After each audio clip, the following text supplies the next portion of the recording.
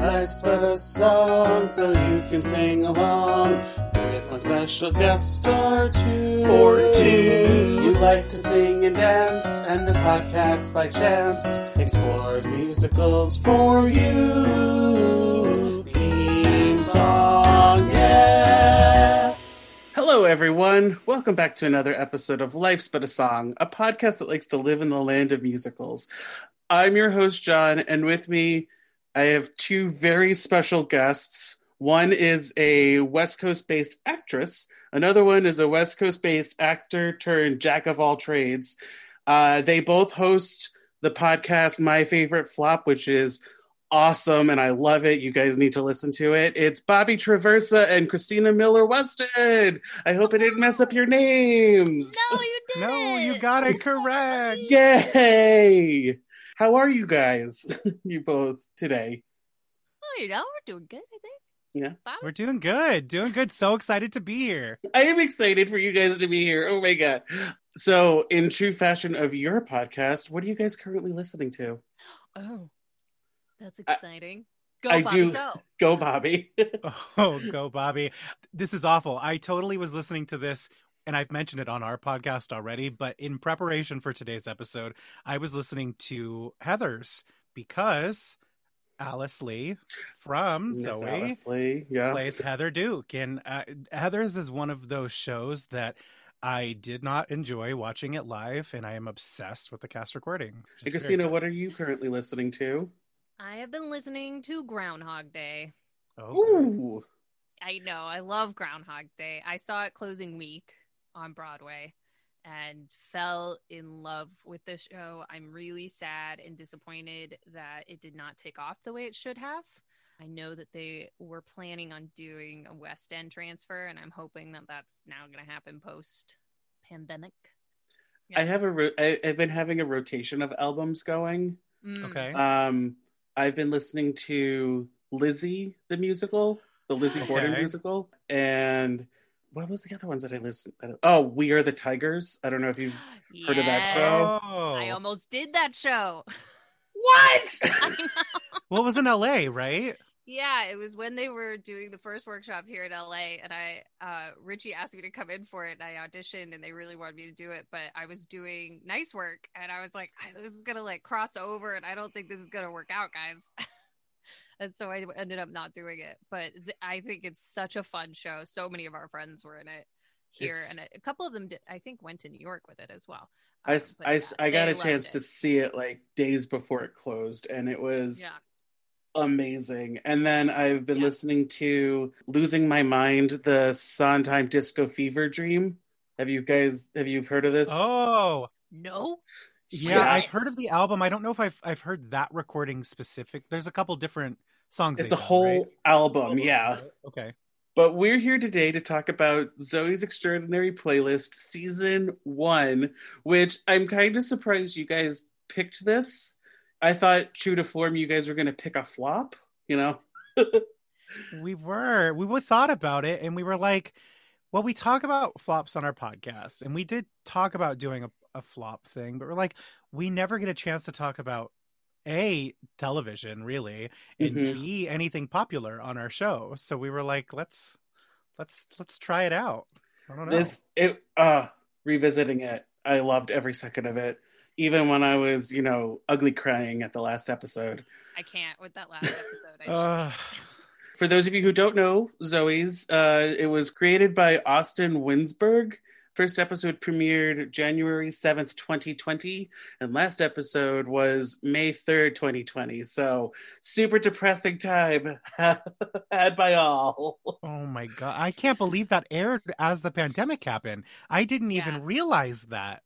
Yeah, I think they were filming it at like the Rise when it was coming to America. Oh gosh. They started filming it, I believe, in October, November of 2019 is when they started it, and then they wrapped up, I think, right as the pandemic hit, and then of course they had to do post and put out the episodes. But I think that they had finished filming as the pandemic hit. Wow. If I'm correct in that. But yeah, no, I think this show, honestly, when it came out, we started watching it, and I didn't know it was what I'd always been waiting for. I had no idea until I watched it. Well, because we've had Glee, we've had Smash, we've had other shows that were the musical show, but I feel like this one, at least this season, the first season, takes it very seriously. Right. And the song choices are Yes. the best ones. Like with Glee, which I'll eventually cover, but I have a whole We don't have to start there. no, but like the song choices that they pick on that, you're like, are you sure you want teenagers singing this? Right. But like it makes sense when they call them heart songs, and especially the episode where they break all the rules, episode 8, Zoe's Extraordinary Glitch. Yes. Which, This one. my goodness, she sings like I Saw Mommy Kissing Santa Claus, which is like I perfect. lost my Gosh. mind in that performance on the floor. Perfect. The funniest thing. Rewatching it, I was just like, oh, that did happen. Okay, yeah. Where she's energetically dancing around and doing this choreography and singing yeah. live. Like Yeah. I feel like she was singing live. You guys are more the expert than I am, though. Well, it definitely cuts back because I just rewatched everything like Mhm. yesterday Yeah. in preparation for this. So did I. And it definitely cuts back and forth, and they do that, I think, to really show that in her mind these musical numbers are happening and nobody can see them, but when the tables flip on her in episode 8, she's physically doing them, you know what I mean? So it has, I don't know if the entire song was performed live, but definitely big portions of it were. Yeah, one of the things I really love about this episode, and they do this in other episodes as well when they're dealing with like really tender moments. But one of the things that Austin does really well, and Mandy Moore, I'm sure, plays a big part in this. For those who don't know what I'm talking about, Mandy Moore is the choreographer and one of the producers as well. Not Rapunzel. Not Tangled. Rapunzel. Not This Is Us. Not Candy. Not This Is Us. Yeah. Look, man, you can't forget about Candy. You That was my cannot. childhood, okay? I mean, those green VW bugs, isn't that with the music video that it's just like a line of like green, I don't know. I Green feel like it VW is, bug was I what don't I know. always wanted to drive. because of and the I other never Mandy got it, Moore. There you so. go. But anyways, one of the things I really love in this show, and they play with this a lot, is when they use the live singing element and when they use the recorded singing element and what that does to the storytelling. They're very specific about it, and I absolutely love how they utilize it in this particular one, especially because Jane Levy is great, and she's definitely a musical theater background girl, but she, I believe, considers herself first and foremost an actor, dancer, singer. Is she musical theater background? I believe so. I don't know that she's done Broadway by any means, but I know that she's done musicals before. Oh, I didn't but realize that. She is a dancer, right? And you can Mhm. see that when she does some of these numbers. I mean, her technique is really strong. But I don't know if she considers herself a dancer or a singer or not. And I love that it's raw and it's not like perfect pitch. It's not perfect. And like her just like the ultimate I got caught with my pants down at the school assembly moment. Like it's just so good. She has no qualms about it. I love it. So the whole season though deals with Zoe Clark, played by Jane Levy. That's it. Oh, I believe you. I don't know. Somebody fact check me, but don't. She gains superpowers during an earthquake in an MRI machine. Yep. Okay. Because why not? And can hear people's inner thoughts and emotions by seeing them perform pop songs, basically, or whatever kind of songs to fit their emotions. And Mo, played by Alex Newell, helps her figure out the rules throughout the season, which sometimes they list. I wrote down a bunch of them. That I found 5 personally within the series. Like Zoe has to help whomever she hears singing, otherwise the song will like haunt her. Right. The more powerful the song, the more people involved. So yes, that is something that happens. Yeah. Which I guess I figured that one out like subconsciously, but it wasn't until the episode where Max, played by Skylar Astin, does the flash mob. Yes, I That was one going to bring that episode up. Yeah, that yeah. one threw me for a world even rewatching it, because it totally was like, here are all the rules we've set up, and like, nope, never mind, because now flash mobs can happen, Right. and people can break out in song in actual real life. Like, what's going on here? But like the fact she has a line that's kind of thrown away where she's like, "Wow, this must be a powerful emotion," and she's seeing everyone dance, and I was just like, "Huh." They never really like talk about the more you see, the more powerful the emotion must be. Right. Yeah, I think that's definitely something that's implied for Mhm. sure. And I love that moment because you can see the difference. Mandy Moore, again, with really strong storytelling, the choreography is completely different with the flash mob than it is in some of these heart song moments where it's in her head, right? Like the heart song choreography tends to be like really intricate and really beautiful storytelling, and then we get this flash mob, and I remember watching it the first time being like, why didn't she, like, this choreography is not great. And like being like, meh, right? And I'm like, they have all these people, there's so much opportunity, why is it so simple? And then I was like, oh, the minute it switched and you, like Bobby was saying, they broke the rule and it's real people in real life, I was like, oh, I get it. That was smart. Well done, Mandy Moore. Way to use those storytelling techniques. And then Zoe can also hold a conversation while a heart song is happening, a la "I Want to Dance with Somebody" in the cafe, in the coffee shop. Time stops while a heart song is happening, apparently. I feel like this might be a season 2 thing, because have you guys been watching season 2 as well? I only made it through the first episode. I have not because I couldn't finish it. It's just I haven't been able to prioritize it yet. That's all. I feel like you see a moment. I feel like I remember seeing a scene of Zoe being in the heart song moment, and she's zoned out, and people are looking at her weirdly because she's staring into space. Yeah, I think that happened. I think that happened, but they even kind of talk about that in this season, where it's like, where did you, they'll be like, where did you just go right now? You're here. Having but a you're not Zoe here. moment. They always Yeah. And then Zoe can only hear heart songs when she's meant to hear them. There's nothing like on cue. But I think it's funny that in episode 2 of this season, Mo is like, let's test it by going to karaoke. And then later in the season, she goes to karaoke with with Joe and her boss. So did you guys audition for the show by any chance? You can be honest. I did not, because I would have been in New York still doing non-performer things. So I did not. I know many people who did. Christina? It is a point of contention right now because I desperately would like to be considered for this show. So anyone at UDK, hi, how are you? Austin, are you listening? I'm here. God, I hope they're listening. Have you looked into like how they created the show? Like what the meaning behind the show really is for Austin? Yes. So I have a friend who is friends with him, who's good friends with him. And his dad had PSP. And one of the things that drew myself and my husband to the show is that his grandmother passed from PSP and my grandfather passed from PSP.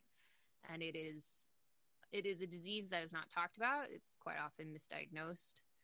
Which they kind of touch on in the show. They don't go too deep into it, but it's really not a fun way to watch a family member go or a loved one. And I love that he found a way to tell this story without it being like, I'm going to slit my wrist now, Right. I was reading an EW article about it where he was saying that his life is parallel to the character David, where his dad was dying and he was expecting a child at the same time, but he wanted to turn that into something more optimistic. And then he like twists the knife and gut punches you at the same time by the last episode dedicating it to his dad and doing the title card of like, for more information on PSP. Yeah. And you're like, I'm already ugly crying. I'm waiting for my Oscar, but like, thank you for the website that I will go to. But going with that, Did you feel like the dad was going to die at the end of the season? So I didn't, and I think it's one of the interesting things about, because it's a TV show, you know what I mean, and it wasn't billed as a limited series. I think realistically we probably are supposed to think, oh, he's going to pass, but because of, I think, how optimistic and over the top the TV show is, and knowing that it was going to get a season 2, I think going into that finale, I expected Peter Gallagher to be around a little bit longer. So that actually shocked me that they decided to do it, because it really kind of, again, in so many ways that the show did, threw the wrench and kind of just changed the rules on a lot of things about TV and musicals on TV and all of this kind of stuff. It was like, well, what happens now? Because where's your story go after he passes? Christina? I personally didn't think that that Peter Gallagher's character Mitch would go past the season 1. Just how they were building the story. Also, on the side, knowing what this disease is and does, and the turns it takes, and so I kind of expected it to happen. I still didn't want it to happen, of course. No, yeah, you're rooting the whole time for it not to happen, and for a Grey's Anatomy moment to happen, where of course they come up with some miracle way to cure him. But I appreciate that they went there, and I appreciate the way they handled it. I think that, like Bobby said, this show really breaks the rules on a lot of things, even without the musical element, in terms of how they tell the story and where they're willing to go. And I have so much appreciation for it. I really do. I think that it's a really, especially this first season, was a really important part of television history. So with that last episode of the season, when did you start crying? Oh, like the first 30 seconds. I was like, I'm not a crier. You can ask Bobby. I'm not a crier, but the whole time I was just like, actually, I think once an episode I was crying on this show. I think that happened. So I would watch it the next day because I don't have cable personally. Right. And when it first came out, I think around episode 8 it was, when the shutdown happened. That's when other emotions were happening and you're already running high. So I think that time I was crying once an episode, but watching it again for this, it wasn't until Lullaby, Goodbye My Angel, and I'm gonna cry now talking about it. I literally just got goosebumps, like, as you said that song title. Like, my whole body just was like, ugh. And then they slow dance while he's literally dying to Struka. I'm sorry. But then the shock of all shock is that they did all 9 minutes of American Pie. That was beautiful. And it's beautifully all one done. shot. And yeah, which is great how to kind of turn the conversation into something a little happier. I love how they do that with the Heart songs, where it's all fluid motion rather than cuts for the most part. There are some times where you have to obviously go from one character to another, but no, it's very theatrical in that way. One of my biggest problems with movie musicals is that they rely on so much with cutting and different shots and things like this to hide the fact that, what we buy on stage. And this show you can tell is either done by people who've worked in the industry or really love the industry, because they allow these musical moments to live and breathe as what they are. You know what I mean? Like, unafraid. It's like, yeah, we're going to do this and we're going to let it happen. Because we're so strong in our belief that this should happen right now, That's the best way to put it. Obviously it's made, all the actors are stage actors at some point, or were stage actors at some point, except for Mary Steenburgen. I couldn't find anything about her. I don't think so, but she could have been in plays. Oh, but quite probably. No, yeah, for the most part, I think everybody has been. I mean, I don't know about Lauren Graham. I don't think she's done. She was did in Guys and Guys and Dolls. Dolls. And you wait. So do you guys know that she was a last minute replacement too? Right? No. I didn't know that. It was supposed to be Carmen Cusack from Bright Star and the Oh, revival yeah, of yeah. Carrie and Wicked, and Lauren Graham stepped in as a last minute replacement. So just fun little factoid Wow. to throw in there. Bobby's full of factoids, and I love it. Love that. But I also love that apparently Mary Steenburgen, fun little factoid, has a ability similar to the character Zoe, like that person. She woke up from a minor arm surgery and hears music. Like talking to people is musical, and I didn't really understand it. About how she communicates. Yeah, that's from IMDb, so like grain of salt, but I mean, I love her. I've always loved her. She's fabulous. I love her. I'm so glad to see her actually on a network television show that's doing so well and is so popular. It's really great. Yeah, and like when they singing moments are probably the most awkward for me, but when they find the right song, because she's like the first few songs that they gave her, I was just like, I get why you picked the song, but have you heard the person singing it? Yeah, right. A little less conversation is probably the most awkward moment in season 1 for me. And I literally, I wrote it down. It's the only one I have written down on this lovely sheet that you sent us where it says flat. And I was like, flat. We'll get there. We'll get little there. Less conversation. We will get there. Worry not. Also, just back to Bobby's point about how they deal with the musical moments and allowing them to happen.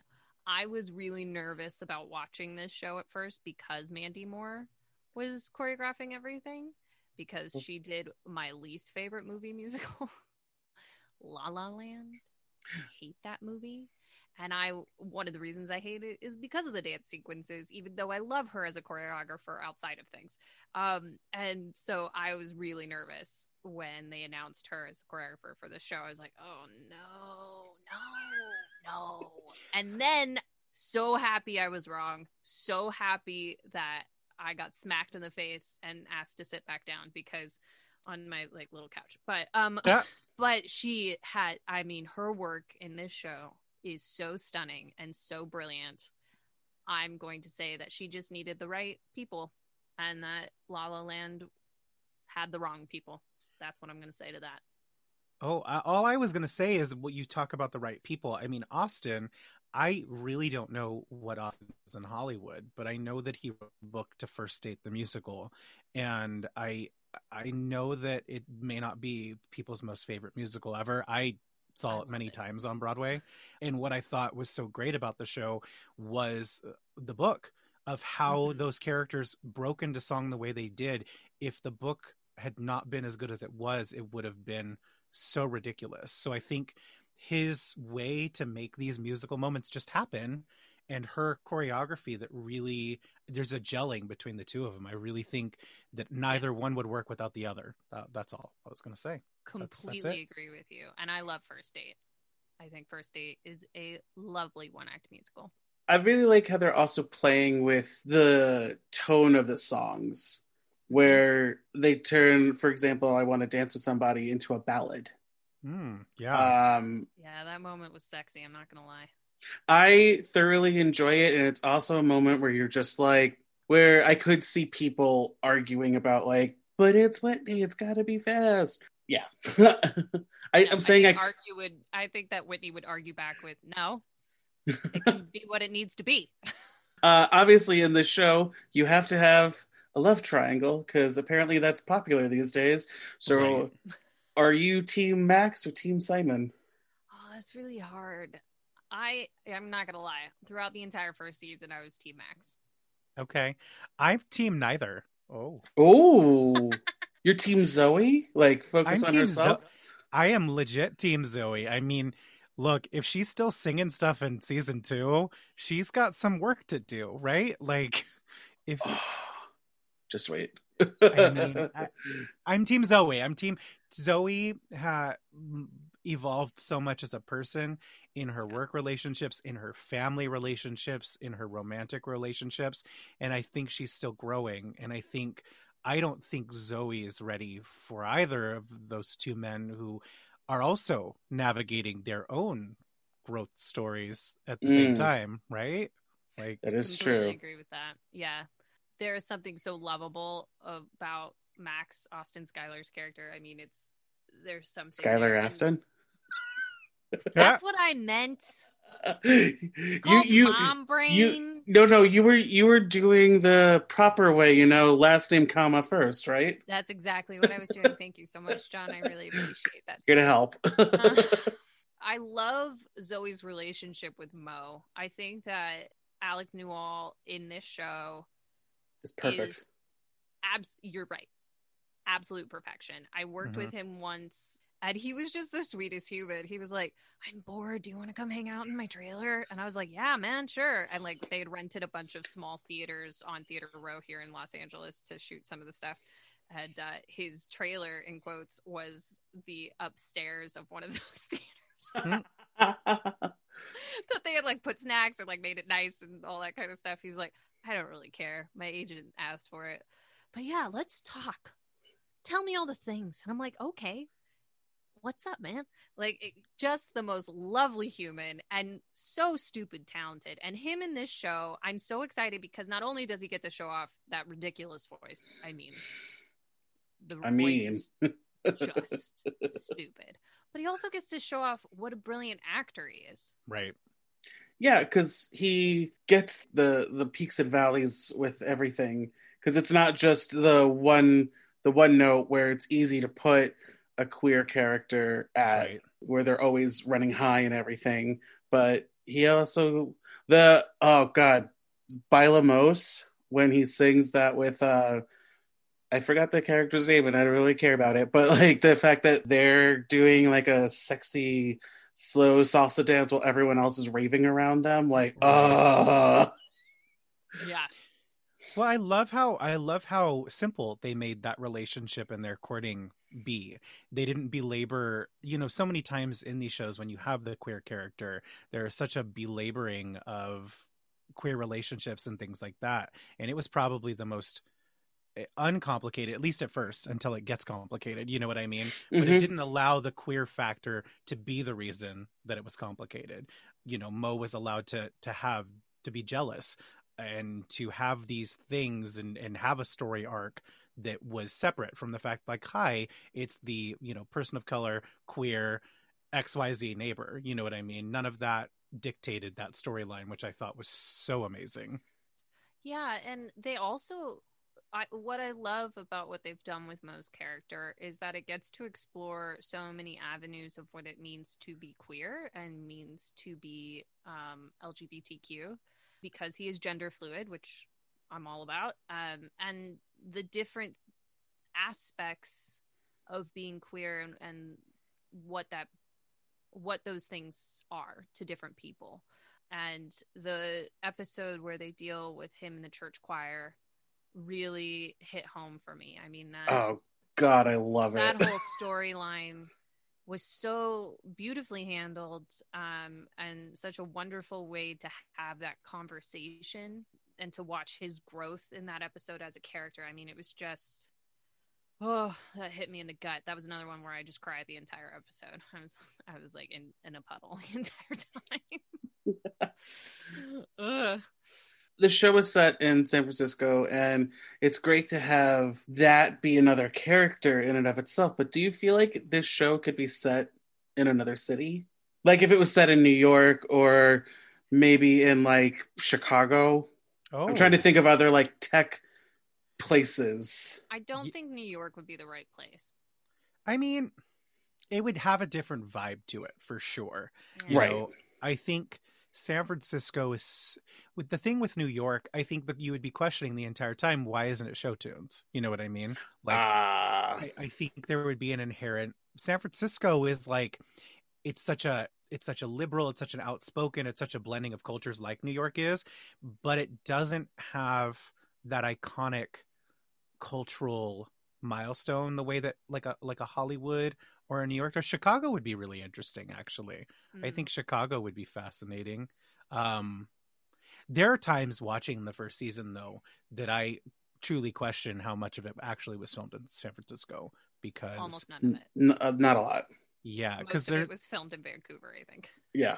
Yeah, because there's definitely, especially like when they go to the bars and things, I'm like, this is not San Francisco. It does not feel like San Francisco at all. But no, I think they do just only externals, and then the rest of it is again Canada. Sure.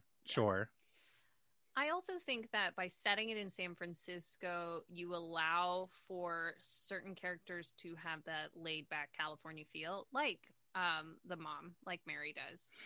She does not have a natural sense of urgency to her that you would find in someone who had spent their life in New York or even Chicago, right? And it allows for you to get a wide range of characters and a wide range of really distinct personalities without having the stigma of a city on it, if that makes sense. Going off what we were talking about with Mo's character being gender fluid, I know that's happening everywhere, but like in San Francisco, I feel like it's just widely accepted even before now. Like 30 years ago, that was fine if men wore full like makeup and went by he, him pronouns. Yeah, I mean, Mo definitely fits in the San Francisco mold, I think, probably more iconically than any other character on the show. I mean, you look at something like Tales of the City, I don't know if you're a fan of that. I've read the book. I haven't seen the series yet, though. Okay. Yeah, it's just the LGBT queer fight has been fought. I mean, it's still a good fight, but the fight has been won in many ways there that no one would bat an eye at someone like Mo in San Francisco. In places like Chicago or even New York, I feel like depending on where you are in the city, there would definitely be looks and things like that. I mean, maybe not in TV land, but definitely in real world land. Reality, yeah. Yeah. I also really like that not only were the main cast people who were in the industry, but like so were the featured character actors. Stephanie Stiles, who played Autumn, she was in a couple episodes. I don't know if you guys remember her. Yes, I do.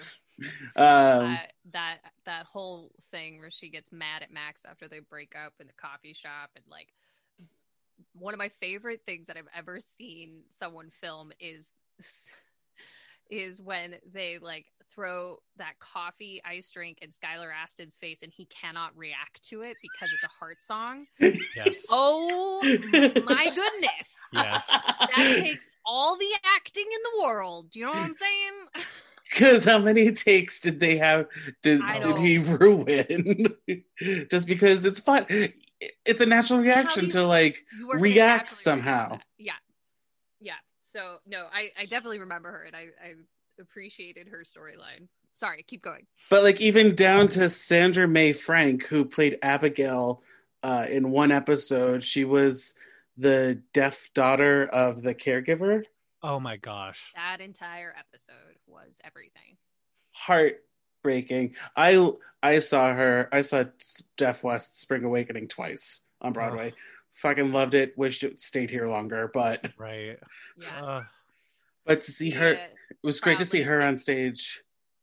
We proudly take credit here in LA for Deaf West. Proud supporters of Deaf West out here.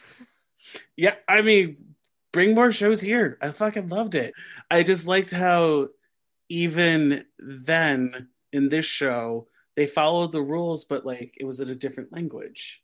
Yep. And for like Zoe, who we know, who was established at not knowing music, may have known that it was Fight Song because it was a you could hear the instrumentals, and it's so I don't want to say iconic because it's like a fairly new song, but like it's recognizable, right? It's fairly recognizable. Well, and I think that in order to be super successful with introducing that to mainstream television, picking something like Fight Song was incredibly smart, because I would say 98% of the population is at least familiar about half those lyrics, right? Because it was number one on the charts for so long and was on every radio station. So by picking a song like that and adding this extra layer of storytelling, I mean, that entire episode was absolutely stunning. And I am a huge Zach Orth fan. But that storyline and the way it was dealt, I mean, it was just so stunning. And what I also love is that, as brilliant as Mandy Moore is, she took a step back for those numbers and let David Kurz, who is the artistic director of Death West, take lead on it. Right? Oh, I didn't know that. Yeah. Well, And obviously they needed some sort of communicator, right? Right. But also to find a way to involve ASL into movement. I mean, that's something that David Kurz has been doing for a long time. And I just have so much appreciation for people with humility like that to say, this is not about me. This is about showcasing excellence in this way. And so I should let the person who is excellent at this job do this job. And so as a creative, watching that was so powerful to me. You know, one of my favorite things about that episode too, as well, is that, you know, in real life, Zoe needs the interpreter to understand the sign language, you know, whether it's with her father or with her coworker in the office when, you know, she comes in to meet with her. But what's so interesting is that when she's hearing this heart song or she's seeing this heart song, she doesn't need the interpreter. And it's such an important moment, I think, for Zoe's growth with this thing that she's dealing with, hearing these heart songs and how she's growing as a person, is that whether she knew Fight Song or not, she knew exactly what the character was saying to her and what those the people in the room were saying to her without physically understanding it, you know, without physically understanding the sign language. She knew exactly what was being conveyed to her. And I thought it was just so beautiful. I don't know. I just wanted to throw that out too. I don't know. Yeah. Is it ever mentioned that she actually feels what the other people are feeling? Like an empath in a way? Or is it because she hears the lyrics and sees the movements and that informs everything for her? It's mentioned by Mo's character in, I think, episode 3 or 4, how people use songs to express things that they could not normally express in words, and basically gives you definition of why we do musical theater, right? Like why we break into song and dance is because emotions are so heightened that we can no longer express what we feel through spoken word. We have to sing it. We have to dance it out. And, you know, Alex Newell's character Mo kind of says that at one point in the 3rd or 4th episode, and you see something click in Zoe's head, because I think up until this point she's just been along for the ride, right? Mm-hmm. And just like feeling the feelings and like not really knowing what to do with them, because that's who she is at her core. She has a hard time processing her feelings, and I think that was a moment for her to like take a step back and listen more, so to speak. And I don't think that they've ever hit it over the head in a line saying, you feel these things, right? Like, right. You see it visually. You see the visual storytelling of that. Yeah, and they kind of leave it so incredibly vague, at least this first season, of whether even she knows these songs, you know, because there are sometimes when she makes comments that I'm like, are we supposed to be on the thing that she doesn't listen to pop music? Or there's other times where she's a little bit cheeky, like someone sings a boy band number. Oh my goodness. Oh, right. And she starts like quoting those lyrics and she's like, are you sure you're not this and that? And so, but they never really kind of addressed it this first season of if whether even she's like familiar with this material. And they do, because she doesn't know. There's a couple of when she's describing to Mo the songs, right. Mo is like, first question is always like, what's the title? And she's like, right. I think she didn't know. Was it Moondance? She didn't know exactly. She didn't know Moondance. Which One of the things that's like a reoccurring theme in the first season is whenever they find her with headphones on, they make comment to the fact that she's listening to true crime podcasts or tech podcasts. So she'll like put on her headphones, and Mo has even said, he's like, "What is your playlist anyways?" And she was like, "Oh, good music." And then it's really a true crime podcast, right? Like she doesn't necessarily, I think that they kind of establish it without really saying it, that she doesn't listen to a lot of music. That's not a part of her heart song as a human, is to listen to music. Hers is other kinds of creativity, which I think is part, like you were saying, Bobby, it's part of this wonderful growth that we see in this first season, is that she is actually being educated with music, which is also a wonderful thing to watch. And what's great is like the tone of the show kept the same. I mean, it changed slightly throughout the season, but like the pilot episode, it had like a sense of rawness to it that was then carried throughout. I felt like, I mean, I could be reading too much into it personally. There are some shows where you watch the pilot and then you watch like episode 10, you're like, these are two separate shows. Yes. But this one, it breaks its own mold in a way. I don't know when, but like by the end of the season, it still feels like the same show, but like the show even grew as itself. Maybe it was when Bernadette Peters was on. I'm not sure though. That was great though. Bernadette. Oh man, she's funny. Her character is really funny in this. I appreciate that she gets to play some real comedy in this show. Oh my god. Bobbyism. She is the kooky aunt. Like, she's the epitome of the kooky aunt, and I appreciate it. But like a welcomed kooky aunt for this world. Oh yeah. I found on Wikipedia like the list of the songs in all the episode. I counted 70 titles, including non-heart songs, were in this season, and that is undertaking. I'm one of those people who like to buy the albums from the episode. Sure, because they're good. Wait, you can buy them? Yeah, on iTunes. Yeah. Friends. I did not know this, and now we know where my money's going. Unfortunately, there are 23 songs that are not available. Oh, wow. That are heart songs only. Okay. Like, you're not going to find Alex Newell singing the first two songs that he sings in the pilot episode. No. Right. Not happening. But those were great. Yeah. The one that really pissed me off is that Roar is not available. Oh. No. Yes. That is one of my favorite moments in this show. Right? Oh my God.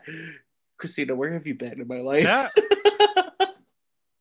Come on the pod more. I'm happy to. I will nerd out all day with you and talk about this. No, Lauren Graham is my spirit animal and has been my spirit animal since the beginning of Gilmore Girls. So that's like when I was like 13.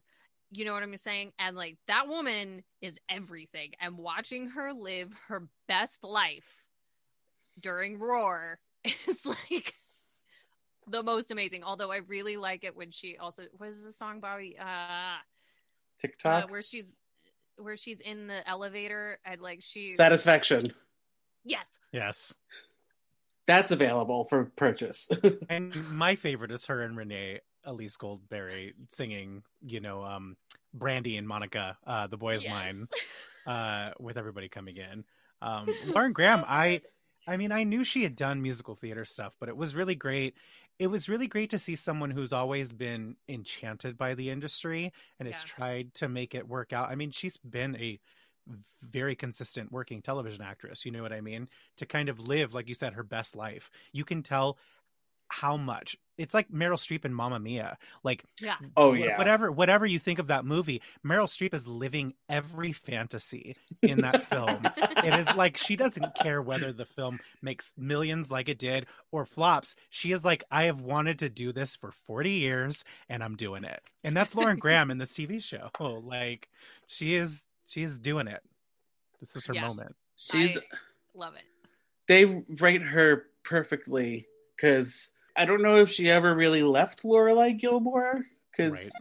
that's a hard character to like. Even Alexis Bledel, like with Rory, like those are hard characters to leave behind because you have that pattern built up. So like they kind of wrote a Lorelai-esque character, but not be a Lorelai, if that makes sense. Yes, it's definitely.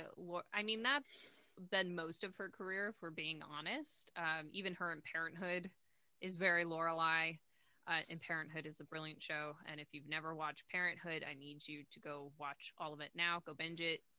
Okay, and call and.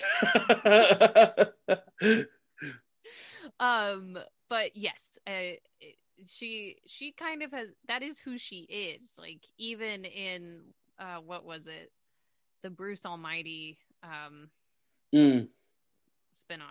What was that? Evan Almighty.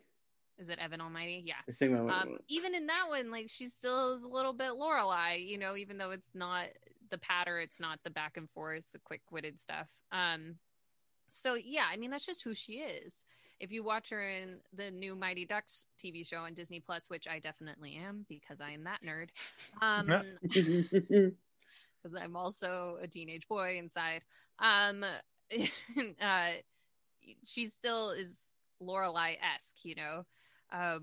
So I think that is just who she is, and that's what she brings to her characters, and I love that. I love that she does that, and she does it authentically. Like it never feels like a caricature of herself. I wanted to get this out before I forgot. We've been talking about Mandy Moore here and there. She apparently won Emmys for All I Do Is Win and I've Got the Music in Me and Crazy. Oh, that makes sense. But I'm surprised it's not for, well, the Emmys must have had the cutoff by then, because later in the season, there's other ones that I feel like she could have easily swept for. But that's what I could find on IMDb. Although IMDb, after a while, was just like, we're not going to have any trivia on episode 7 for you. Sorry. Come on, IMDb. She won a couple Emmys when she did So You Think You Can Dance as well. Yeah, but I don't care about that. Yeah.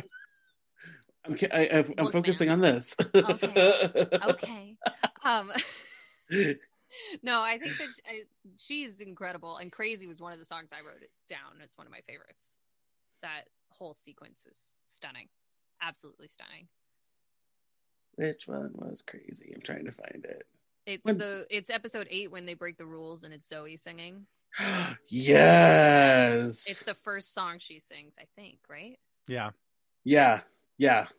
And that choreography was incredible. I mean, the dancers, there's one shot that really stuck out to me, and it's one of the dancers is on one of the chairs, one of the sofa chairs, and she is upside down, so her feet are in the air, and she's doing this incredible shape work with her legs and her feet, and I was just like, that is beautiful, specific work, and it's like framing Zoe, and it was just like, it was gorgeous. And then the way that they utilize the sequence with the way that they utilize camera movement and stuff like that, and then when she gets up to the elevator and she's no one's dancing with her, oh man, and you just sit there and you just go, oh no, it's like cringe moment. Ooh.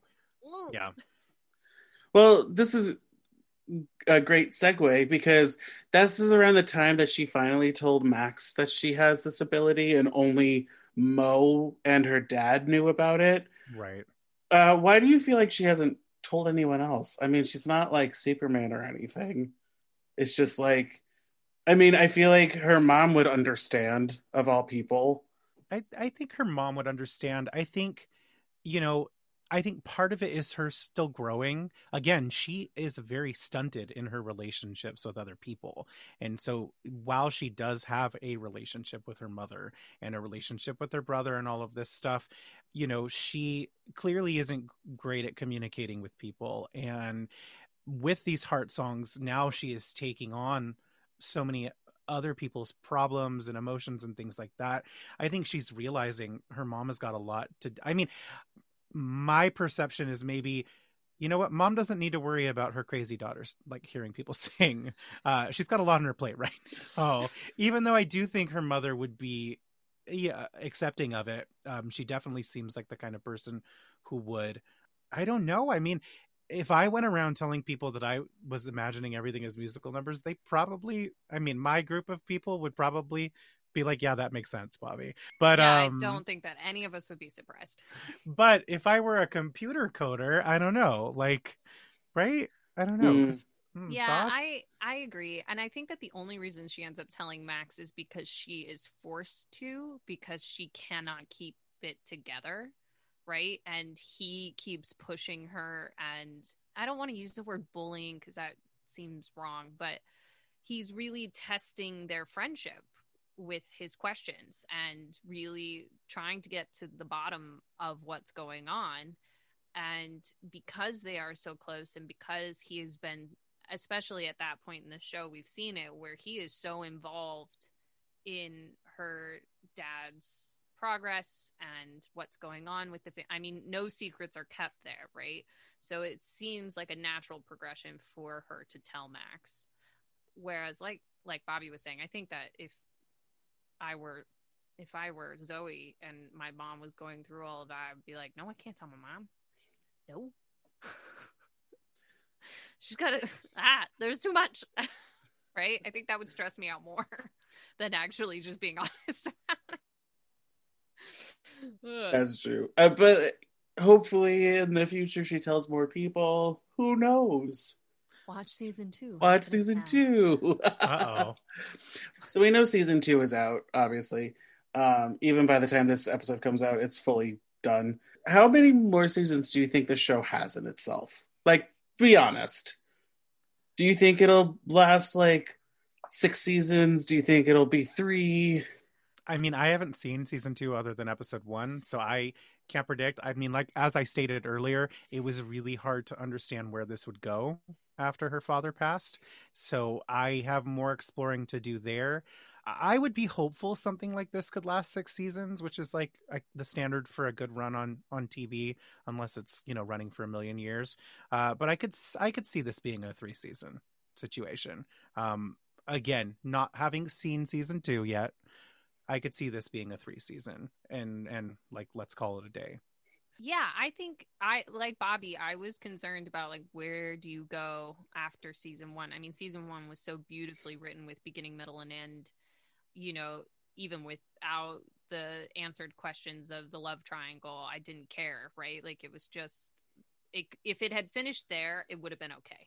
And everyone would have been happy with what that was. It's great that I got a second season. I'm really happy about it. Having kept up with the second season, I'm not sure that it would go past season 3. I think maybe it's already been announced that it got picked up for season 3. Maybe, I don't know. But I think that now, because we're a few episodes into season 2 now. Now it's kind of starting to find where it could go post Dad, post Mitch. And I think it could be really interesting exploration of all of it. I would be afraid that it would lose some of its magic if they keep trying to push it past a certain point. And that would make me sad, But I hope that it continues to be successful. And I have a lot of faith in Austin and his creativity to keep finding new avenues and new storytelling with this. And I hope that it continues to be brilliant, because unlike other musical television series, I think this one actually has done it right and is actually utilizing the element of musical theater in the right way.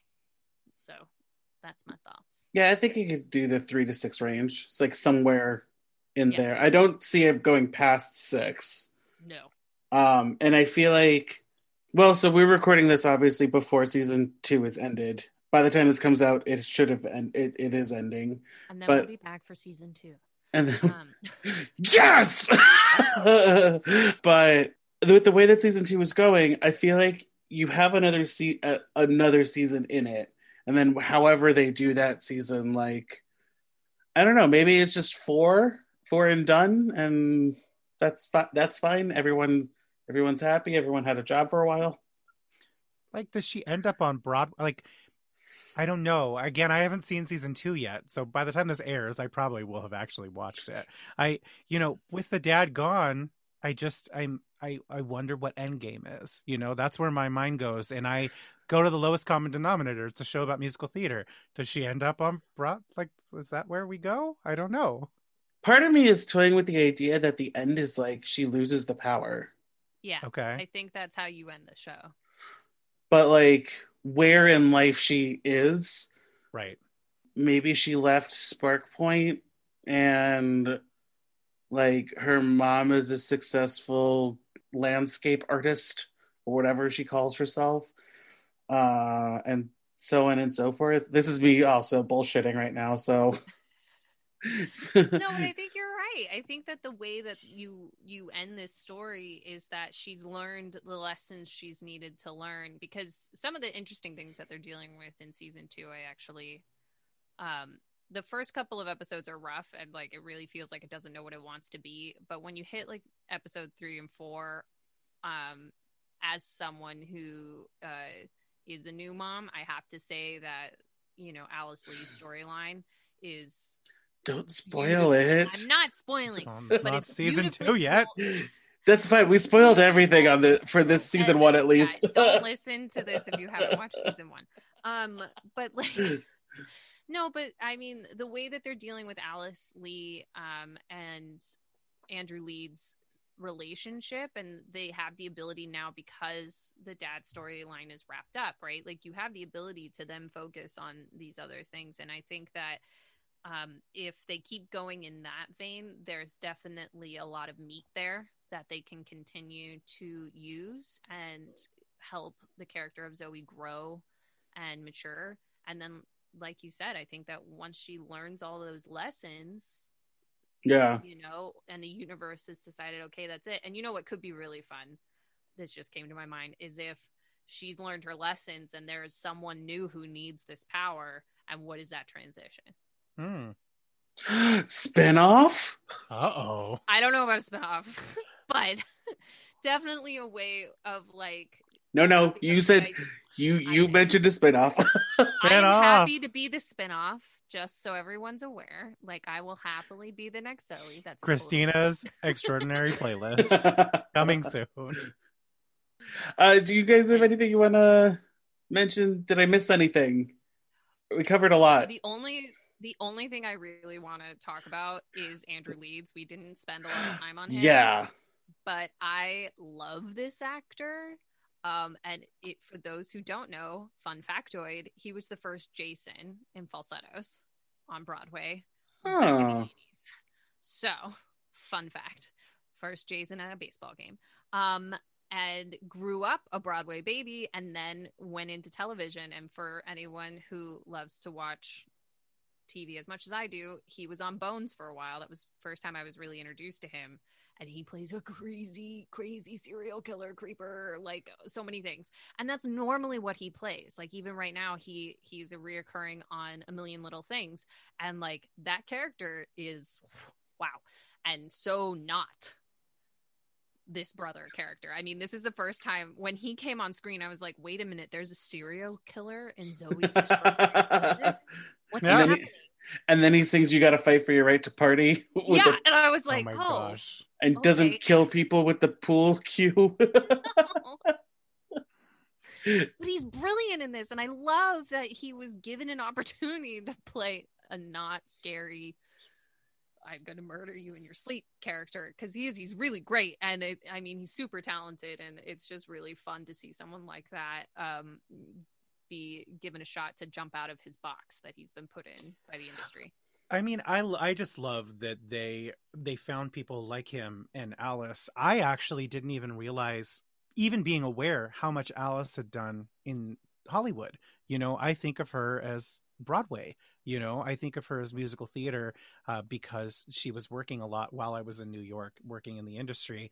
But they really found people who had a lot of credits or, a decent amount of credits in Hollywood, TV and film, but also have these really strong backgrounds and can, the way that Alice approaches her scene work on Zoe's is, I mean, she's a fantastic actress on film.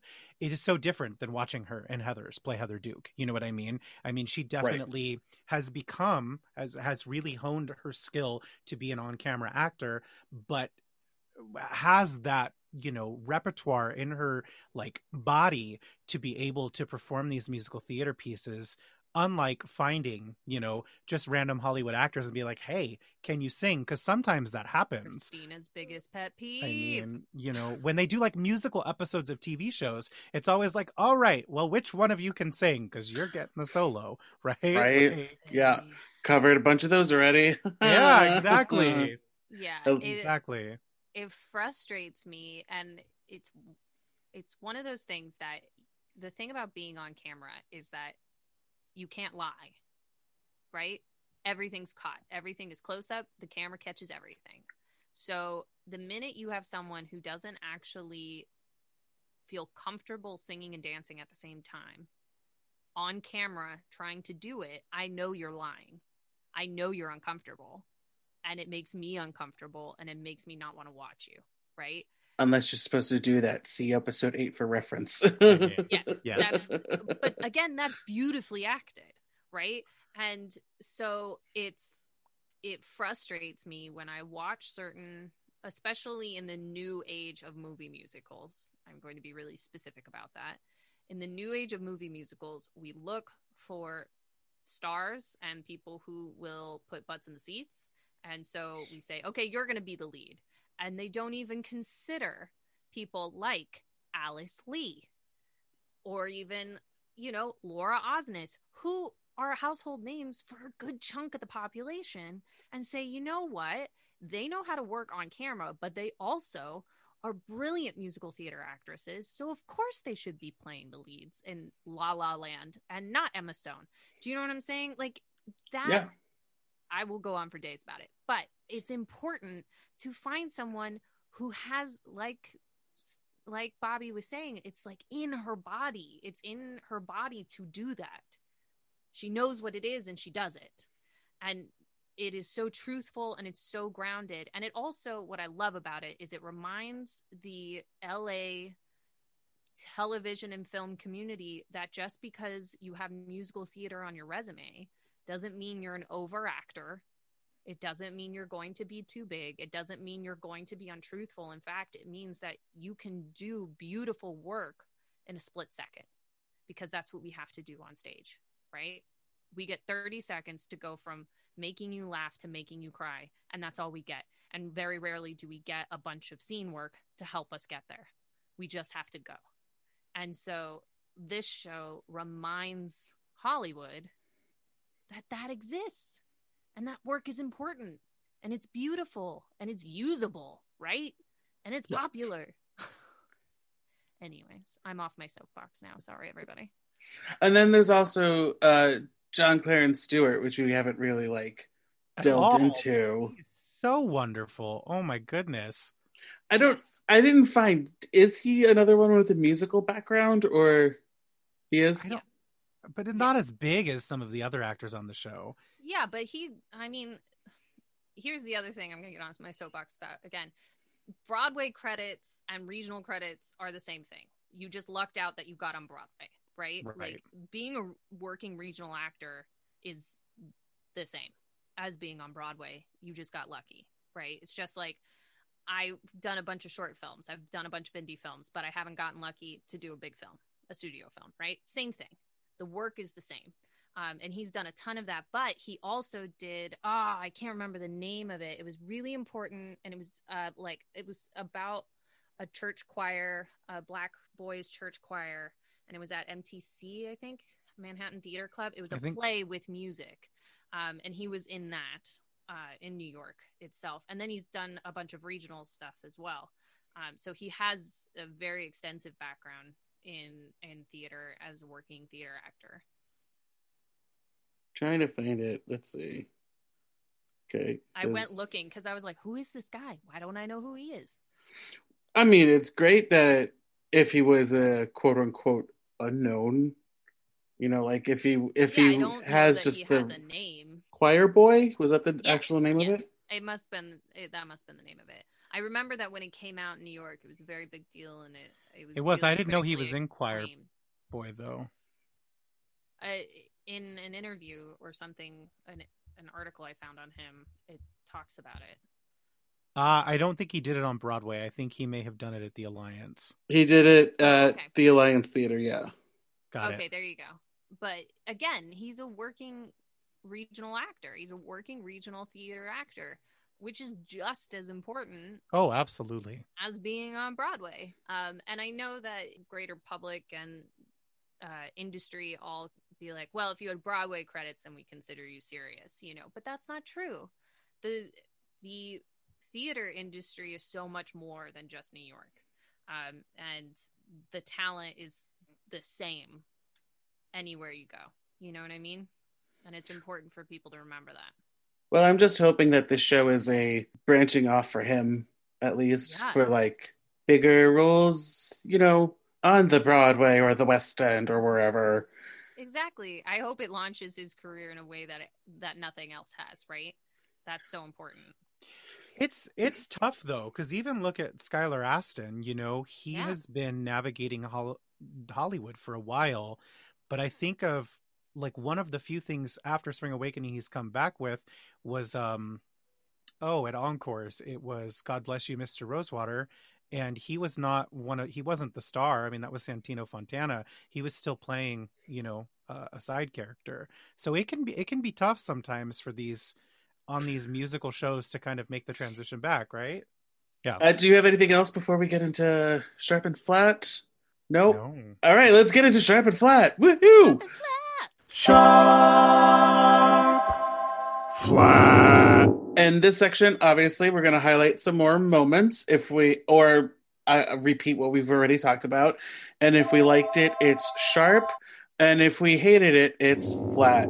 I add the music in post, so while I'm editing. Who wants to go first with their sharps? Bobby, This why is don't you go first? This is weird. You're like my first time having more than one person. So. Oh my gosh.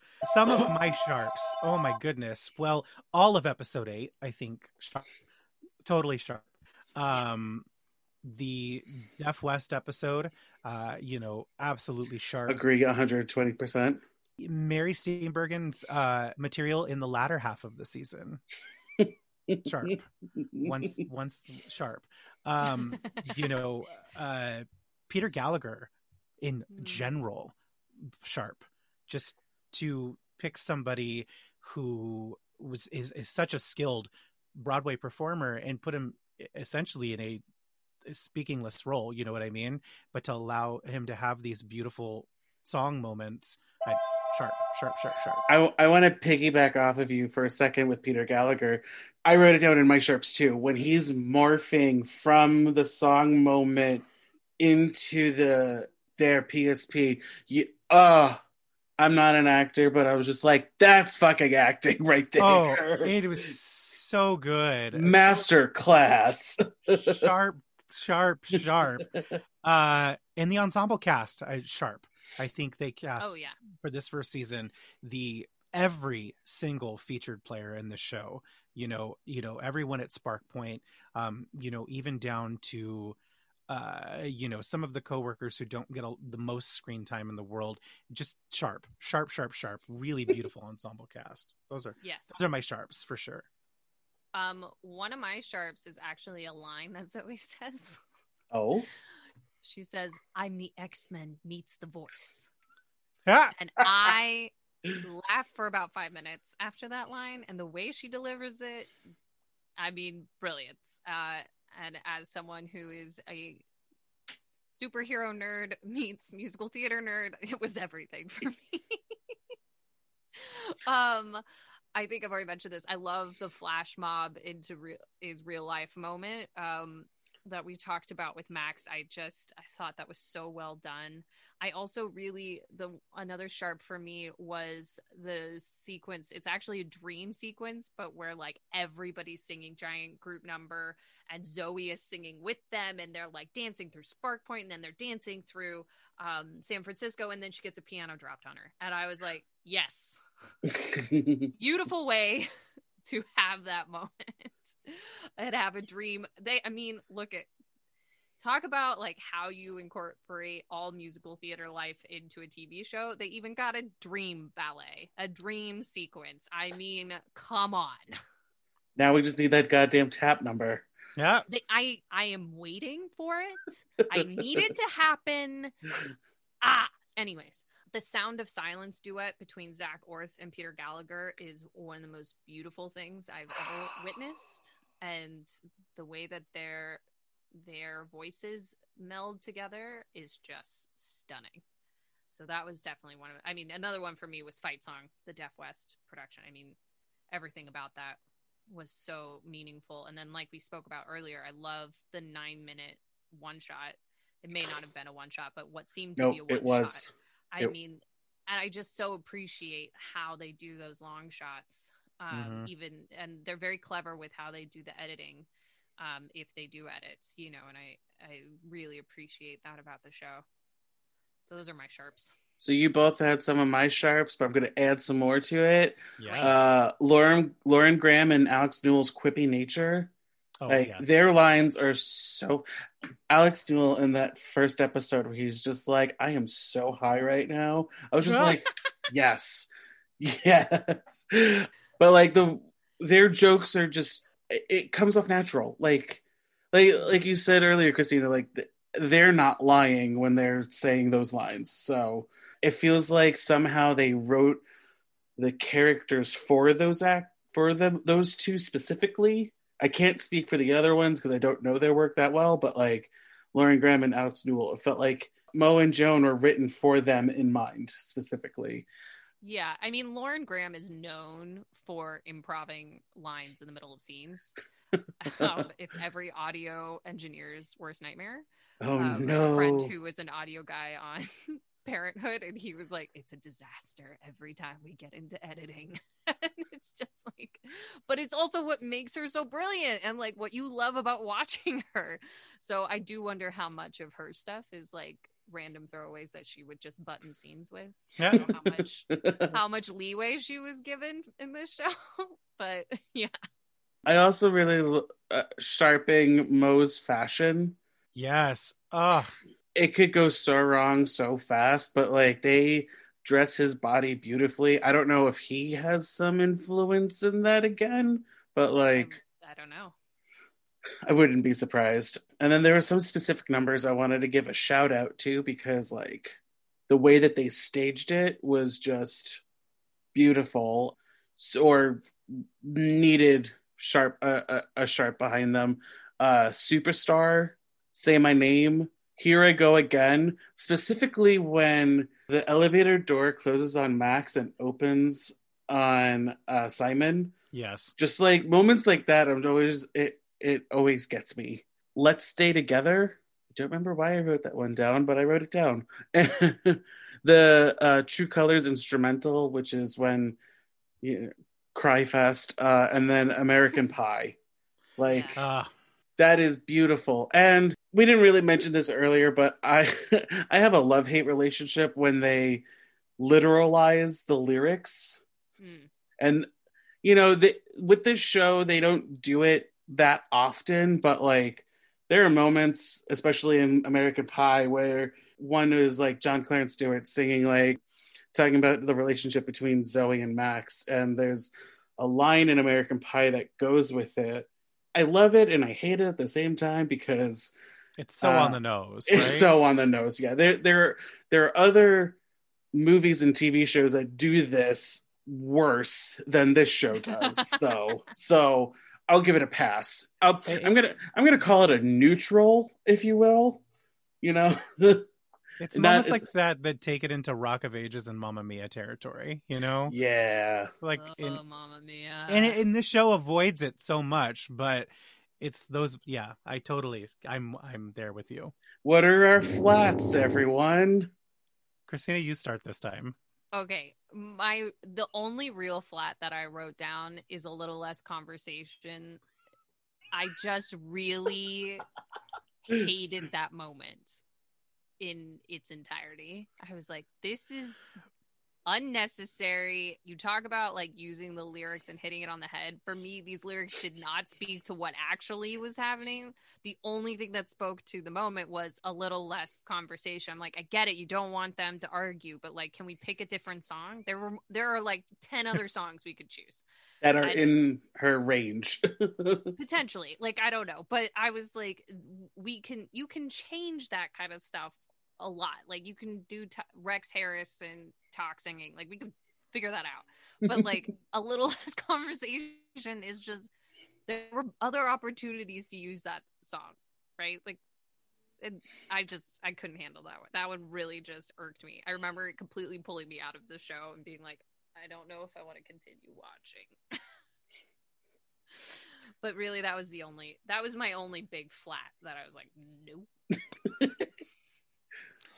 Oh, and also some of the bro stuff between Leaf and Tobin gets to be too much, especially because I guess it helps that Kapil, I hope I'm saying his name right, Kapil Talwalkar.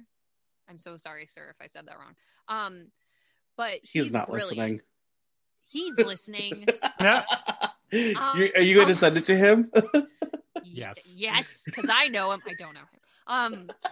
I assume that we're all that cool because we're not in high school anymore, and I like to think that people like me. Anyways, Kapil is great, and he's such a lovable actor, and he plays this brosive character that is funny. Like, there are moments where the two of them are funny together being bros, but then there are moments where I'm like, okay, someone like, she says it in one of the episodes, she's like, I wish I could report this to HR, like during one of their art songs. And I'm like, but also like the things that they say in real life, you can report them to HR and someone should.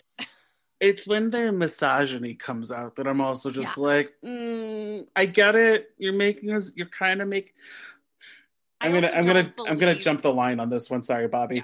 A flat for this show for me is like, this season they kiss on issues, but they don't like explore them enough. So like the misogyny, the underplayed feminism, Zoe's Extraordinary Silence episode with the Deaf West influence. That's like the only time that they explore some sort of not normative culture. Do I want to say culture? I don't want to say culture. I do want to say culture. Do I want to? Sure, I think so. I mean, the deaf population have their own version of culture, right? Yeah, community. If you've seen that, I don't even remember the name of it, but it's this very strange docu-series about a deaf university. Oh. And it's a reality TV show where they follow a group of young men and women and how they experience life as millennial, Gen Xer, deaf people. Wow. And it's fascinating and also really uncomfortable to watch in certain moments because it's Netflix, so they don't like have to edit anything out. They really go there. So like there's that, but it's fascinating, and it is its own culture. Like, within the deaf community, there are a lot of things that I was never privy to that information and how that they interact with each other. And there are like, they kind of touch on it in the deaf episode of Zoe, where they talk about those who are against cochlear implants and trying to conform, and those who embrace their deafness. And then within the culture, there's a big divide with that, and it's fascinating, this Netflix series. And if you have time to go sit and watch it, go watch it. But yes, so I think that you're right to call it a culture. Yeah, but like, it feels like the show, they're hovering over the hot button issues, but they're just not fully committing to press them, which is, unfortunate, because you could explore more Not spoiling season 2 so hard right now. I also hated Charlie, Joan's husband. Oh gosh, yeah. He was awful. And then I also hate the fact that Roar is not available for download. I mean, That's a super flat for me. that's a super flat. That's a super flat, yes. Also, the fact that you got Noah as the Spark Point CEO and like don't utilize him singing his ass off, I was like, guys, he's like covered Christian Borle in every single show. He needs to go sing a big number. That was like casting Brian Darcy James in Smash and being like, "Hi, you're not going to sing." Oh, right. I can't even. Yeah. I mean, you guys had some similar flats as mine. I mean, my flats would have been some strange song choices at the beginning of season 1. TikTok, I didn't need to see that.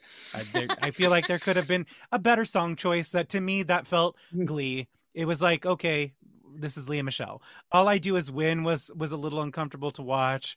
A little less talk, a little conversation. Some of Skylar Astin's stuff at the beginning, to me, was hypersensitive from that like stalker guy kind of. I don't know. Some of those early songs, like "Sucker for You" and some of that stuff, I get why they chose it, but I think so those are flats for me, because I think the show really eased into better song choices that conveyed some of these heart song moments for these characters as they really gain their footing. The misogyny was an issue. I have no idea what you guys are alluding to in season 2, but it's like, I mean, clearly Tobin is in love with Leaf, right? Yes, but that's not what happens. Oh, okay. All right. Well, yet maybe, who knows? We haven't. I had the same thoughts. Watching. And if they had gone there a bit, like even just a bit more than they did, the misogyny would have been more digestible. But I also just like, for the show that's all about empowering your lead female, there were some comments that I was like, do we really, where was the red pen on that? Did we have to say that? Because he was also just funny, like, I'm going to eat all the shrimp and the lobster, which had nothing to do with being a total misogynist. Like, he could be a jerk without that, right? Yes. Right? And I was actually really surprised when they went with the storyline with Leaf and Joan, mostly because I assumed, and this is totally me, like being a privileged white straight female, but I watched that, I was like, oh cool, so Tobin and Leaf are gonna get together because Leaf is obviously gay. Okay, cool. And then they're gonna get to deal with Tobin and being culturally Indian and what that could mean, and oh great, okay, that makes sense. And then when they were like, oh, and Leaf and Joan, and I was like, what Yeah. Left field, I'm confused. But maybe that's just me being like too cisgendered minded about it, you know? Like we talk about Alex Newell being gender fluid, so like why can't Leaf be, you know? And so it was a weird moment of like needing to check myself, but also it feeling untruthful, and so I wasn't sure if my instinct was right. That was very awkward for me. Anyways, It brings up conversations. Would you add any of this? There are 70 songs. I know there's so many of them, but would you add any of these songs to your life's playlist? Christina. You go, Bobby. You go. No. Oh my gosh. All right, I'll go first. How's you go that? first, John. You go do it. My podcast, my rules. I really loved I Want to Dance with Somebody. You know, I feel like I could jam out to that. I Got the Music in Me. Without the visuals, I feel like it's a total bop of a song. And then Satisfaction. Just Lauren Graham wailing in my ears. And if they had fucking Roar available. Yes. That one too. I would listen to that nonstop. NBC Universal, I'm going to need you to put that out, please. Thank you so much. Well, the list that I have of a few of her songs are not available, as well as Zoe's Extraordinary Neighbor, the one that is agoraphobic. Her songs are not available at all, which is so weird. That might be a rights issue. Like they were able to get the rights for the show, but actually being able to produce it on an album where there's more residuals involved, like that may be part of the issue. And then And then I asked you guys earlier about I Saw Mommy Kissing Santa Claus because it's not available. Neither is Pressure, what she sings, which, like, come on. That was a great moment. A great number. That's in my extraordinary playlist. For sure. I see what you did there, Bobby. All right, Bobby, what songs would you add to your Life's playlist from the season 1? Definitely Pressure. I think that one hits home sometimes, but otherwise, definitely Feeling Good. Bernadette Peters dancing at the. I mean, anyone who knows me super well, that's super on brand, and like that's a little bit of my like devilish personality coming out. Maybe when I get a win over someone else. See, that one works really well instead of the all I do is win. I don't know. But I actually relate a lot to Simon. Simon is the name of the other suitor. Max and Simon. Mm-hmm. I related to a lot of suitors. Simon songs. That's a good way to say that. Mad World, especially when it's with Reese. I mean, that's literally the soundtrack of my life. And I love when she comes forward and says, "You're singing the same old song again." I feel like sometimes people say that to me. So those would be the ones that I would feel would be a part of my extraordinary playlist. There were a lot that I wrote down. I'm like, so pop song for my book, pop song for my book, pop song for my book, pop song for my book. And so, instead of a playlist for my life, really, they're going into my audition book. But that's fine. This question could work for that too. What I really enjoyed was there were certain songs that, like, of course you've heard over and over again, but it wasn't until they were taken into context of a storytelling element where you really get to hear the lyrics and you're like, oh, I understand why this song is so powerful now, and now I want to sing it. And I think that's just because that's how my brain works. I don't sing as a singer, I sing as an actor. And so for me, lyrics are really important. So Roar was one of them that I was like, I need to get to a place where I feel like I can nail this song just for myself, right? So when I sing it in my house at the top of my lungs where no one else can hear me, I just feel all the empowerment. That was one for me. Crazy. I'd actually never heard a woman sing that song before. And that the way that it's put into context in the storytelling, I just was like, oh my gosh, this is like Queenie, but for pop culture. And I got really excited about it. Fun fact, I sang Crazy at an audition once. I did not book the role. Continue. So those were a couple that really were big for me. And like Bobby, I loved Pressure. And also Sound of Silence, I think, is one that I would now put into my playlist. It was funny because we were watching Trolls the other day with my 9-month-old for the first time, and I forgot that song was in there. She sings the first verse of it in Trolls, and I was like, wow, you can really do a lot with this song depending on what context you're using it in. And with that, we're at the end of the episode. Aww. I know, it's so sad to go, but we have to at some point. Mm-hmm. We're talking forever. Sorry, listener. My favorite flop. Let's talk about that for a second. Okay. Well, you guys talk about that. Okay. You go. Plug it. Bobby, go. My favorite flop is a podcast that celebrates Broadway's fabulous failures and musical misfits. It is something that I went to Christina about very shortly, I feel like, after the pandemic began. And I said, this is something I had always really been into the lesser known and also ran musicals. Anyone who knows me well knows that it's kind of my MO.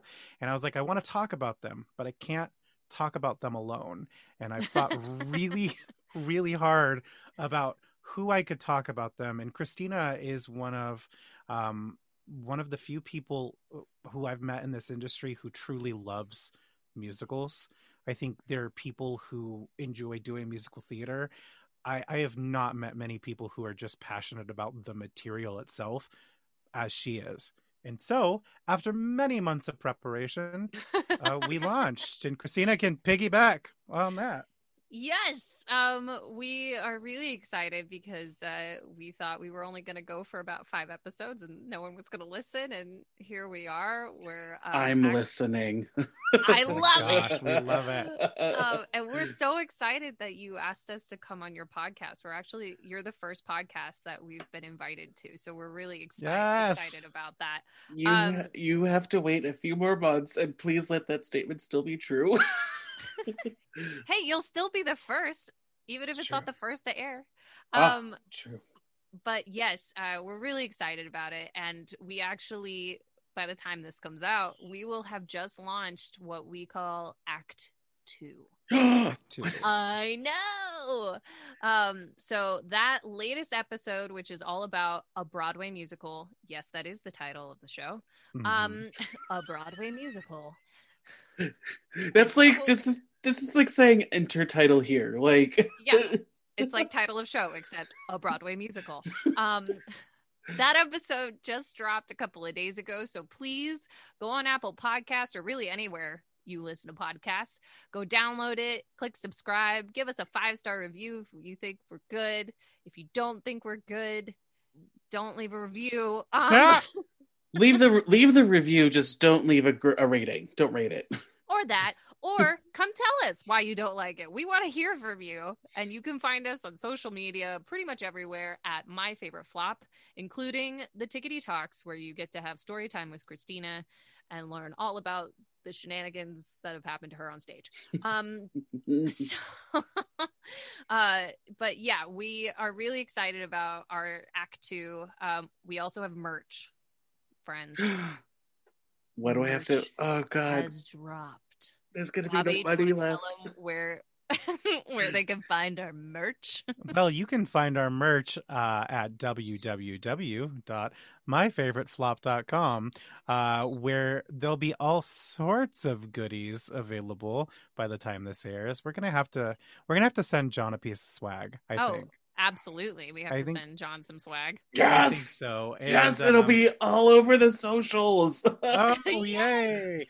Well, and not only will you find merch and our episodes there, but blog posts and things from my magical cabinet of mysteries, which are basically just things from my bootleg collection. Shh, don't tell anybody. I just love how you guys like drop hints for the next episode. Oh yes, and we do have our clue for the next episode. Bobby, do you want to give it to him? Oh my gosh, episode 14, right? Yeah, Crazy Town. 14. That's insane. This is episode 46. Oh my gosh, that's amazing. That is awesome, John. That is amazing. That is something I cannot accomplish with a 9-month-old. Keep going. Oh, absolutely. Give him The clue for episode 14 is that both of these musicals are based on Academy Award nominated foreign films. It's Act 2. We're not just doing one musical per episode every episode.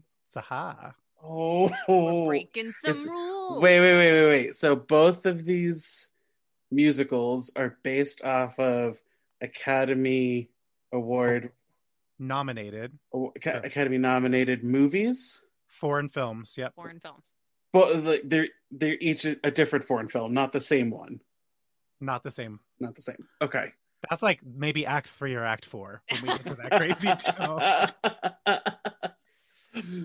That's I have no idea. I was gonna say Minari, but that's too soon. Like it's too soon. or Parasite the musical. I mean, I wouldn't be surprised at this point. Not yet. I would not be surprised at all. I mean, we're gonna get, Queen's Gambit the musical, so woohoo! And if you guys want to help us write Minari the musical or Parasite the musical, you can email me at buttasongpod@gmail.com. I'm on Facebook, Instagram, and Twitter at buttasongpod.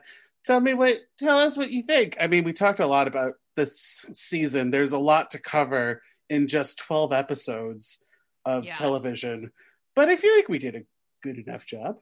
I think so. Yeah. And like we said, we'll be back for season 2. So, which is the next episode. Surprise! Surprise! May as well do them back to back. Am I right? I'm all for it. Let's do it. Yeah. All right. I don't know how to sign out because there's nothing like. I can't hear your heart songs because this is a visual. This is a computer. We're not in the same room because different coasts and all that. So we'll just say bye to everyone and bye. Thank you so much. Bye. Special thanks to Justin Johnson for creating the podcast's artwork and to Nick Bombasino for composing the theme song and the jingles in this podcast. And thank you to CastBox for hosting this podcast. Bye again, everyone, and have a musical day.